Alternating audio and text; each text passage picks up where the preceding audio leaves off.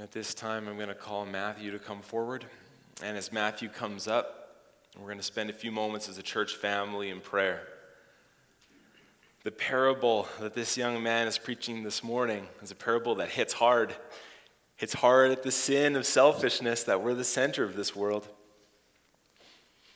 As I was reading it this week, I was thinking about, go ahead, get set up. I was thinking about what would lead into something like this. In Deuteronomy, you read, as the Lord is speaking to Moses and as they're getting ready to enter this promised land, he warns Moses to tell the people, if you forget who put you in this land, if you forget that it was a gift given to you by the master, you will come to think that you did this yourself, that you deserve this, and you will forget the one who gave it to you. You will forget me when your life is good and it's comfortable and there is fruit. You'll forget the master. It didn't take very long, and that very thing started to happen. So as Jesus got ready to teach this parable, he had a lot of material to work with. As we pray for Matthew and as we pray for the sermon too, I want to include the Voth family and some of the other families in our church in prayer. If you notice in the bulletin, there's condolences this week to Jake and Tilly and their family, Laura Sabash, the passing of their sister, Sophie Voth, who passed away. This is an aunt to Gerald and Joyce. So we're including them as we pray this morning. And I want to invite you too, that when I start to pray, if there's things that are on your heart or on your mind this morning, to feel free to bring those to the Lord in prayer as well. Matthew, come on up. We're going to pray for you in the reading of God's word. Sound good? Father in heaven, you are holy. You are the one who counts the stars, puts them in place, and names them. You are far larger and grander than I can understand. And yet I want to understand you, but I can't. And the brokenness and sin inside of my life is always battling to make me first. For me to treat myself like I'm the master, like I'm the king. Lord, I confess my sin and my brokenness. I confess my pride. And I ask, Lord, that you again would forgive and cover my sin. Lord, as a church family, we come before you and we bring to you the things that are on our hearts. The anxieties and the worries and the pain. That we can trust that you will hear our prayers and you will carry these things for us. So we bring these things to you right now.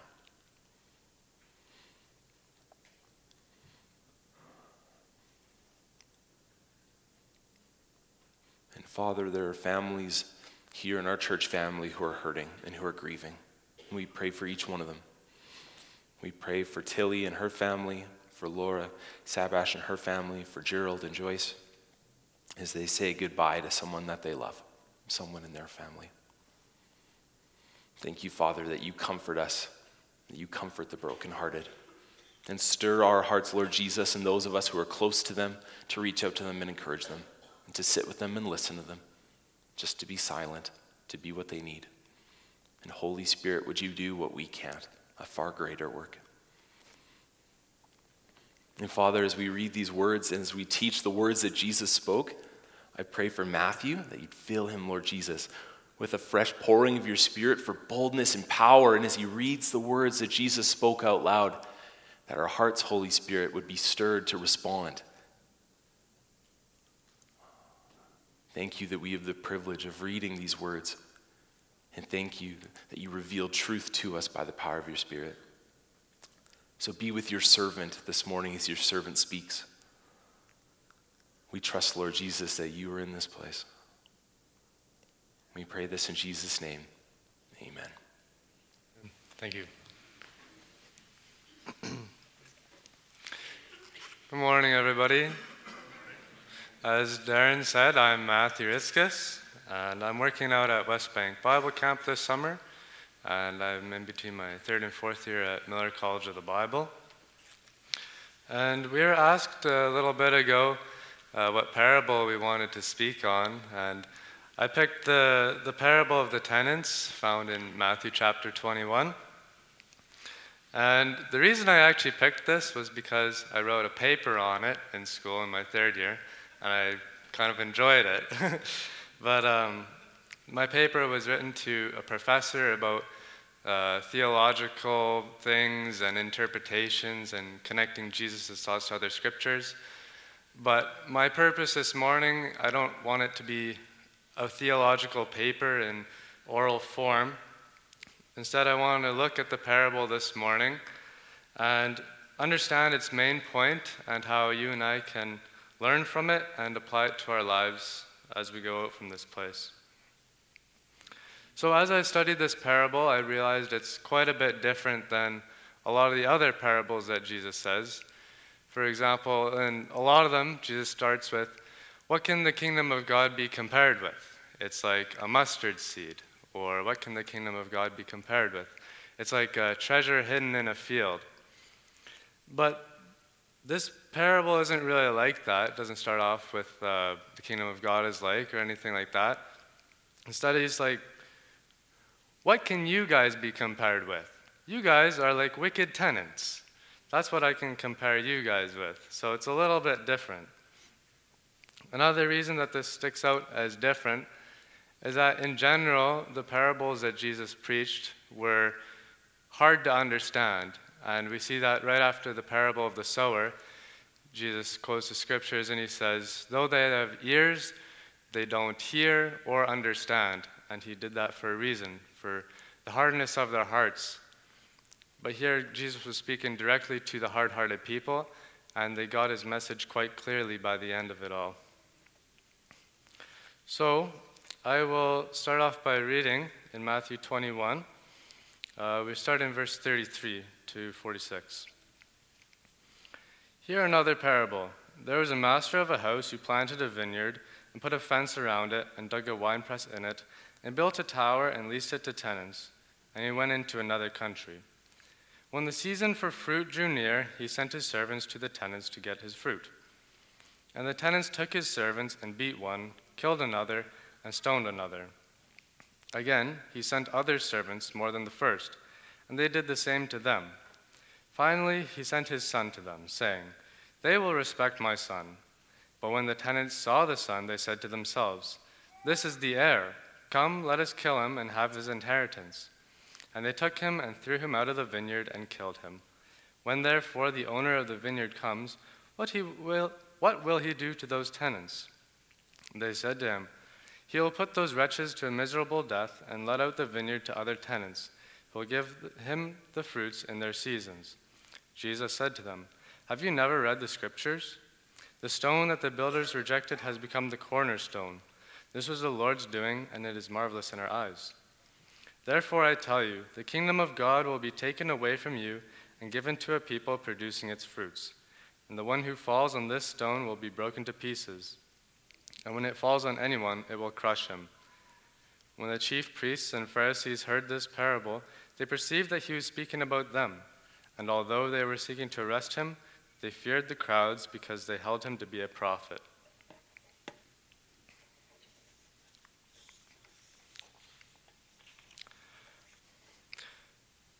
So, why was Jesus unsatisfied with these people he was speaking to? And one reason that I might suggest is because they missed their purpose. We as a church have a mission statement, and that is, our mission as Bridgeway Church is to glorify God and to make him known. I was looking on the internet, and I found that the Pepsi Cola also had a mission statement, and it says this: our mission is to create more smiles with every sip and every bite by creating joyful moments through our delicious and nourishing products and unique brand experiences. That's a lot of words to say that they want to make yummy stuff and make people happy. But I just thought that was kind of funny as I was looking at that. I'm not going to talk a lot about Pepsi, but I will talk a little bit more about purpose. And I would say that the Israelites of Jesus' day also had somewhat of a mission statement or a purpose statement. And that can be found in Genesis chapter 12 when God was first speaking to Abraham. This is from the call of Abraham in Genesis 12, starting in verse 2. "And I will make you a great nation, and I will bless you and make your name great, so that you will be a blessing. I will bless those who bless you, and him who dishonors you I will curse, and in you all the families of the earth shall be blessed." So in other words, God is saying to Abraham, I'm going to bless you in order that you can bless others around you. The Israelites and the leaders in Jesus' day would hold that passage in high reverence as it claimed to be Abraham's descendants. But when Jesus confronts them here, he sees that they probably don't realize what it truly means to be a child of Abraham. I want you to keep this in the back of your mind, and we'll come back to a little bit later. But then, coming back to our passage, before we look at it some more and understand its main point, I'm going to look at a few hints that will kind of help us with that. So his audience and the setting in which he was speaking to them, this was Israel's leaders, and he was speaking to them in the temple. You can look earlier in chapter 21, in verse 23, it says, "When he entered the temple, the chief priests and the elders of the people came up to him, and as he was teaching, they said, 'By what authority are you doing these things? And who gave you this authority?'" So that was the question that Jesus was answering with this parable. Jesus responded to their question with another question concerning John the Baptist, and then a few parables. I don't know if maybe you guys have some of those friends where you ask them a very short question and then, well, you get a whole lot more than you bargained for, maybe a few parables and another question. This is during Passion Week. So this would have been Wednesday when Jesus is saying these things. And before that was his triumphal entry into Jerusalem, and also when he cleared out the temple and tipped over things, and yeah. So they would have been wondering about that.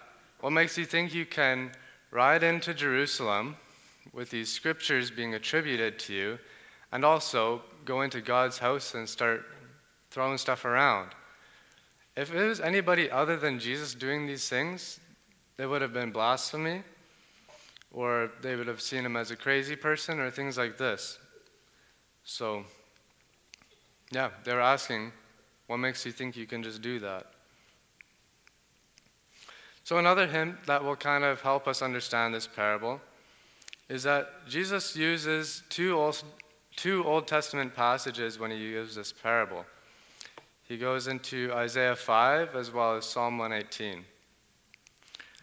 I'm not going to read both of those, but in general, when a New Testament writer alludes to the Old Testament or gives a quote, it's very helpful to go back and read those passages because it kind of gives keys as to what the New Testament writer is doing, or in this case, what Jesus is doing. And because that's because, like, when you write a paper or something and you find a quote in a book and you just find like a little line like that to kind of justify your thoughts, the New Testament writers don't do that when they write the Bible.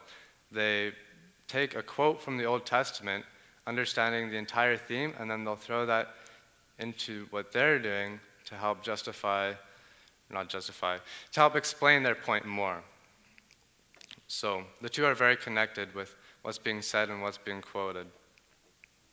So Isaiah 5, I'll talk about it a little bit, but that's the famous passage where Israel is compared to the vineyard of God, who is supposed to produce good fruit, but instead they produce bad fruit, and because of that, there's going to be judgment.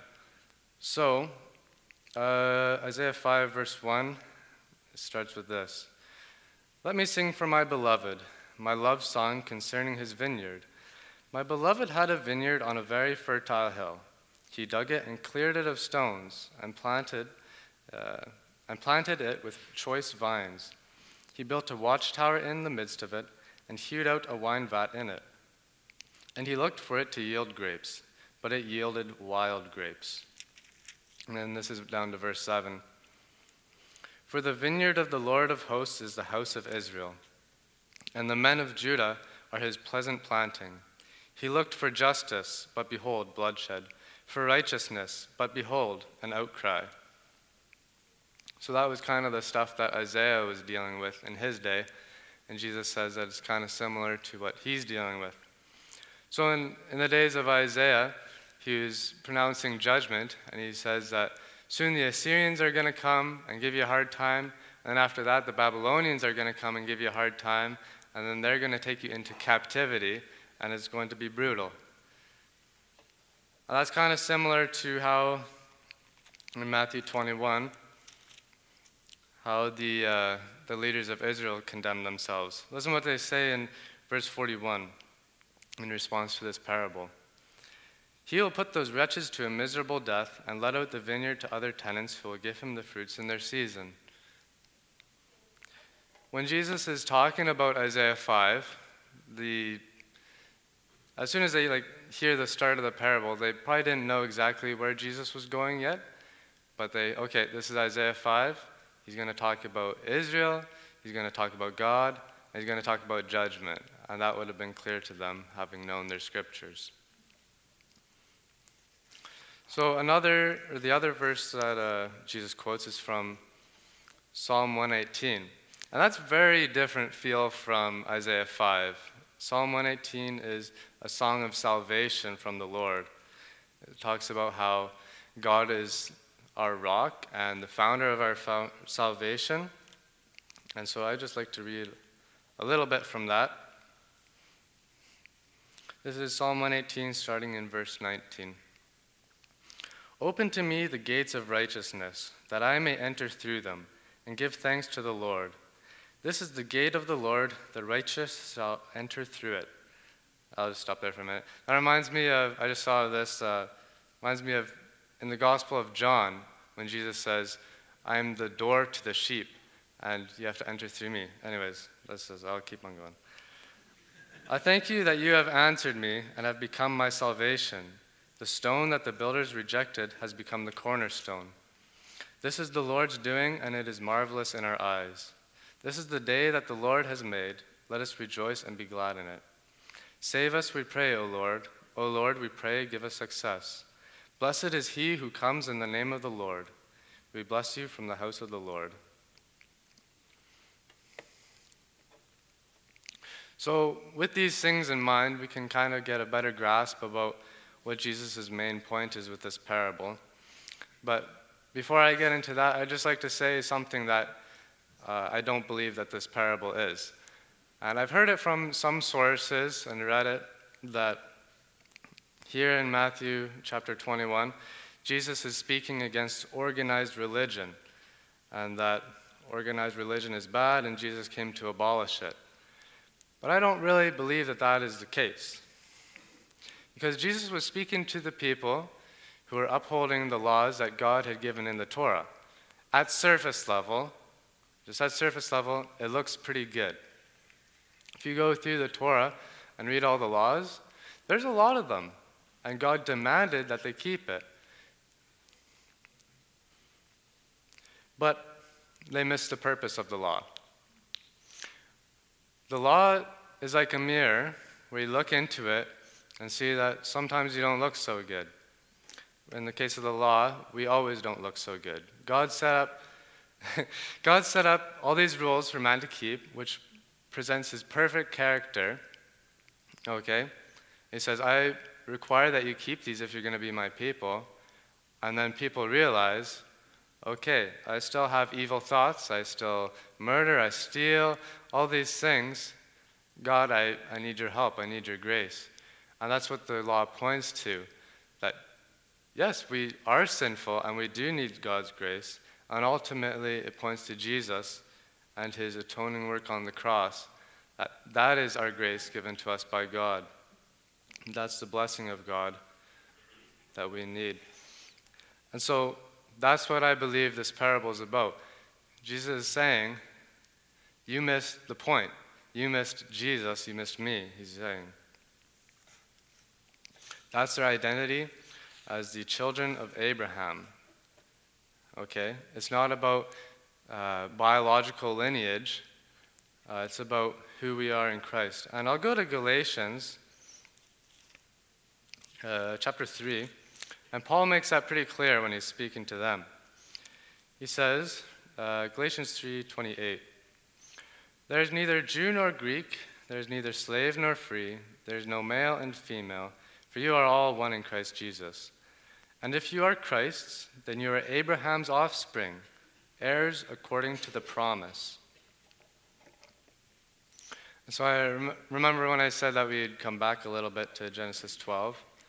They are blessed so that they can be a blessing. And Jesus is saying that if you reject him, you're rejecting becoming a descendant of Abraham or being a descendant of Abraham.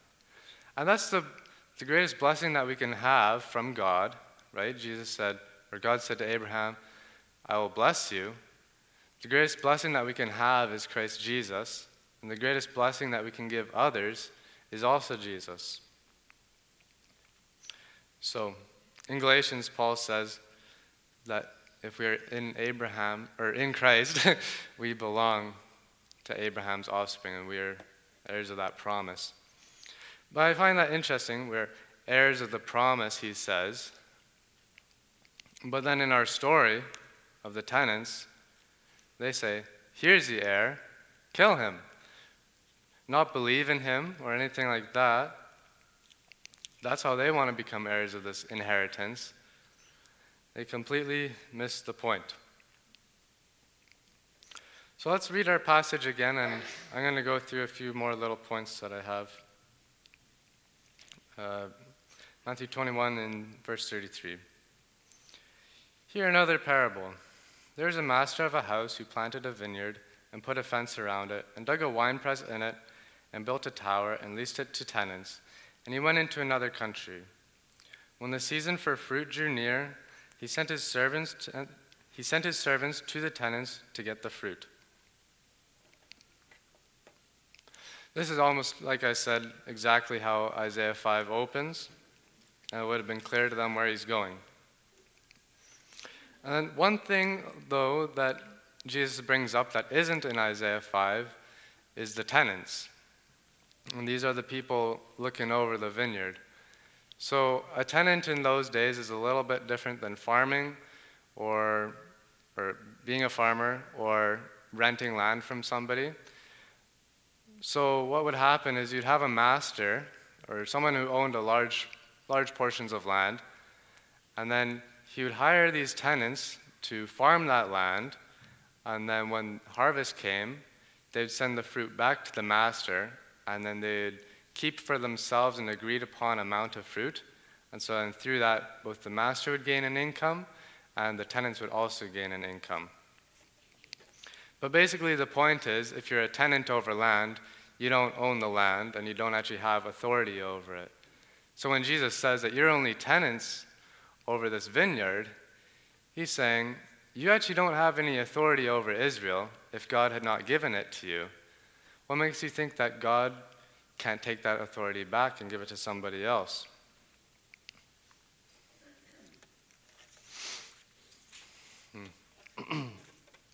I'm going to move on to verse 35 here.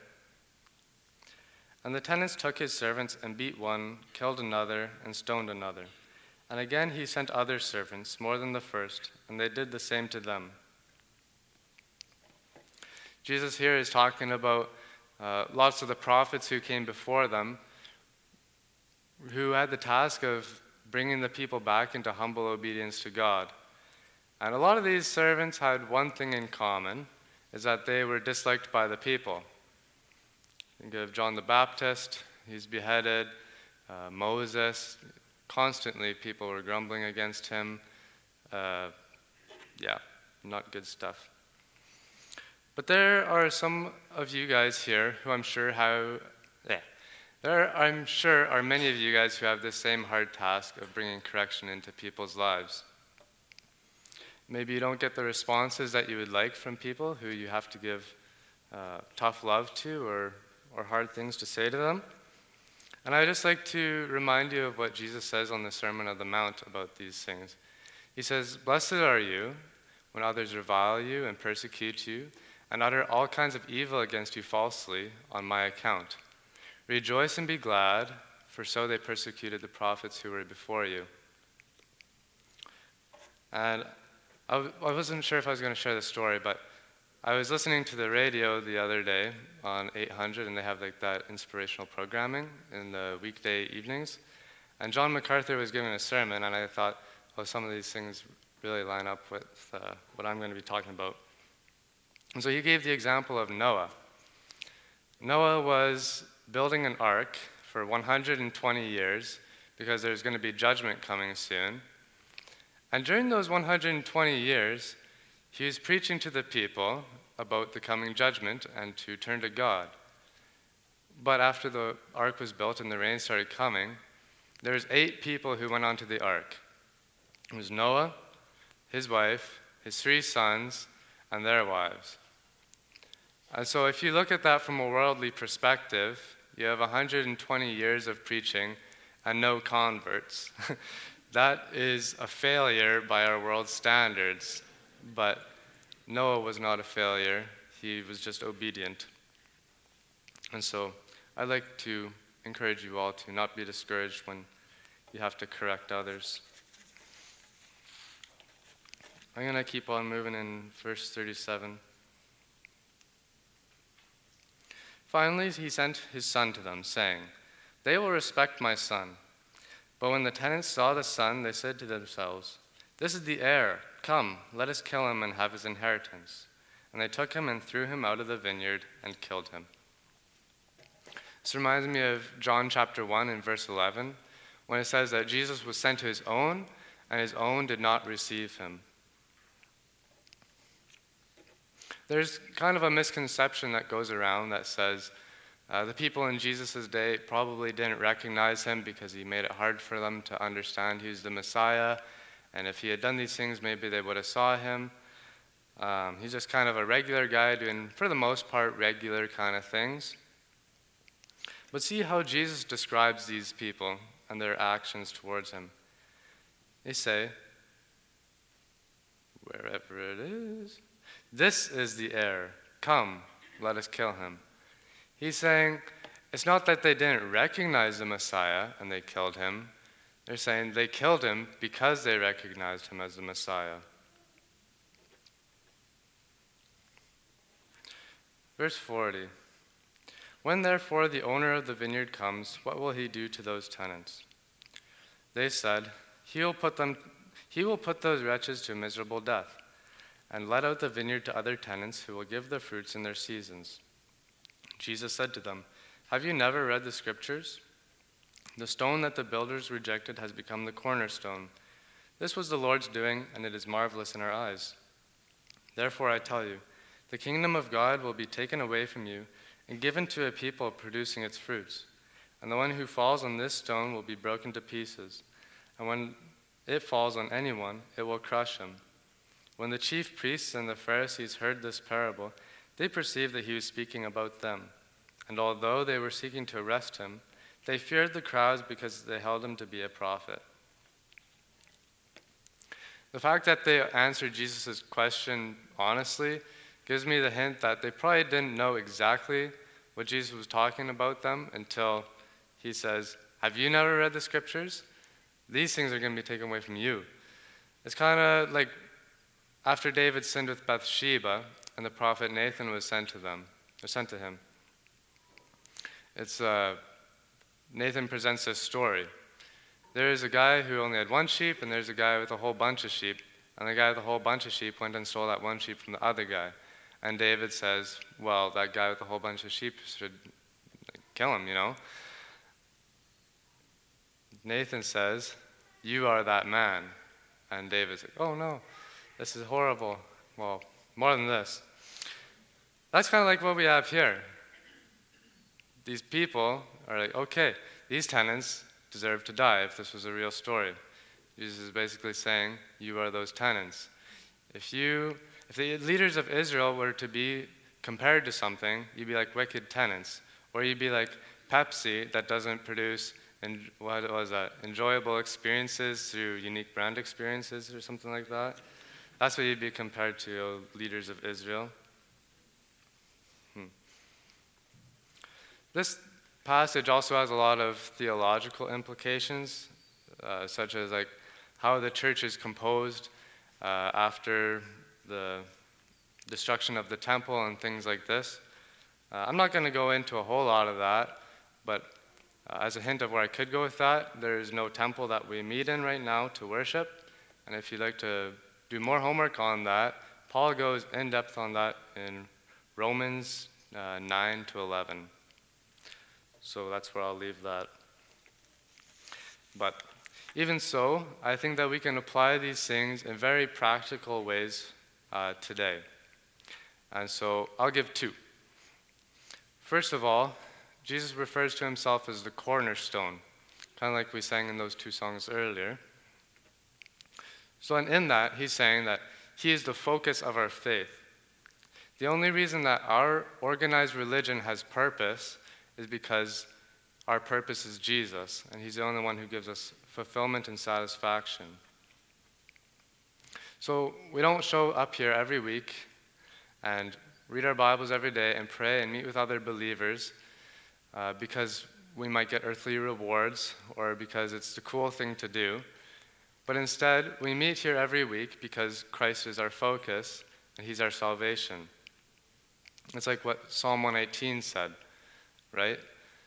Christ is our salvation, therefore we are going to follow him.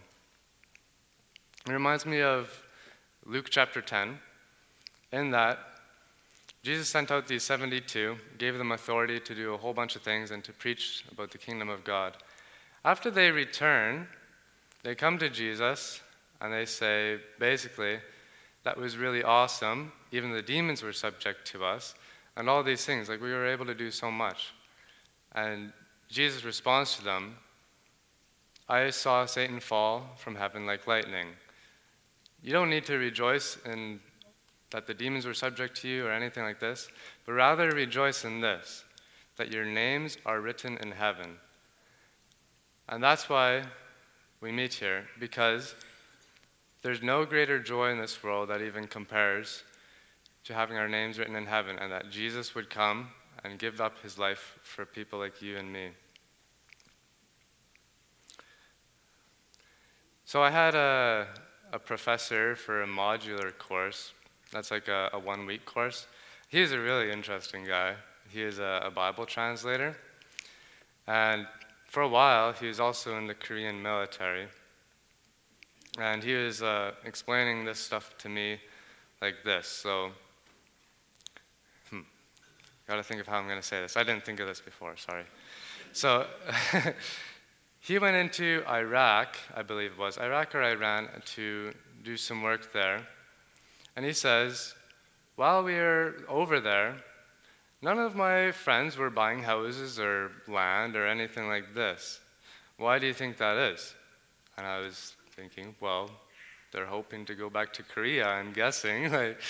He says, exactly. That battleground that they're in, that's not their home. And I think that's similar to us, in that when we remember that our treasure is in heaven, and that's where our names are written, and that's our home, and that's what our focus is. A second thing that I think we can take away from this is that there's a cost to rejecting Jesus. These people that Jesus was speaking to rejected him, and it came at a very costly price.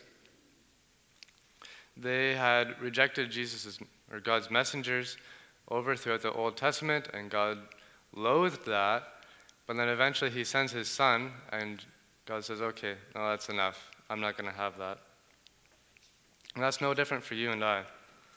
I'd like to go to the book of Hebrews 10.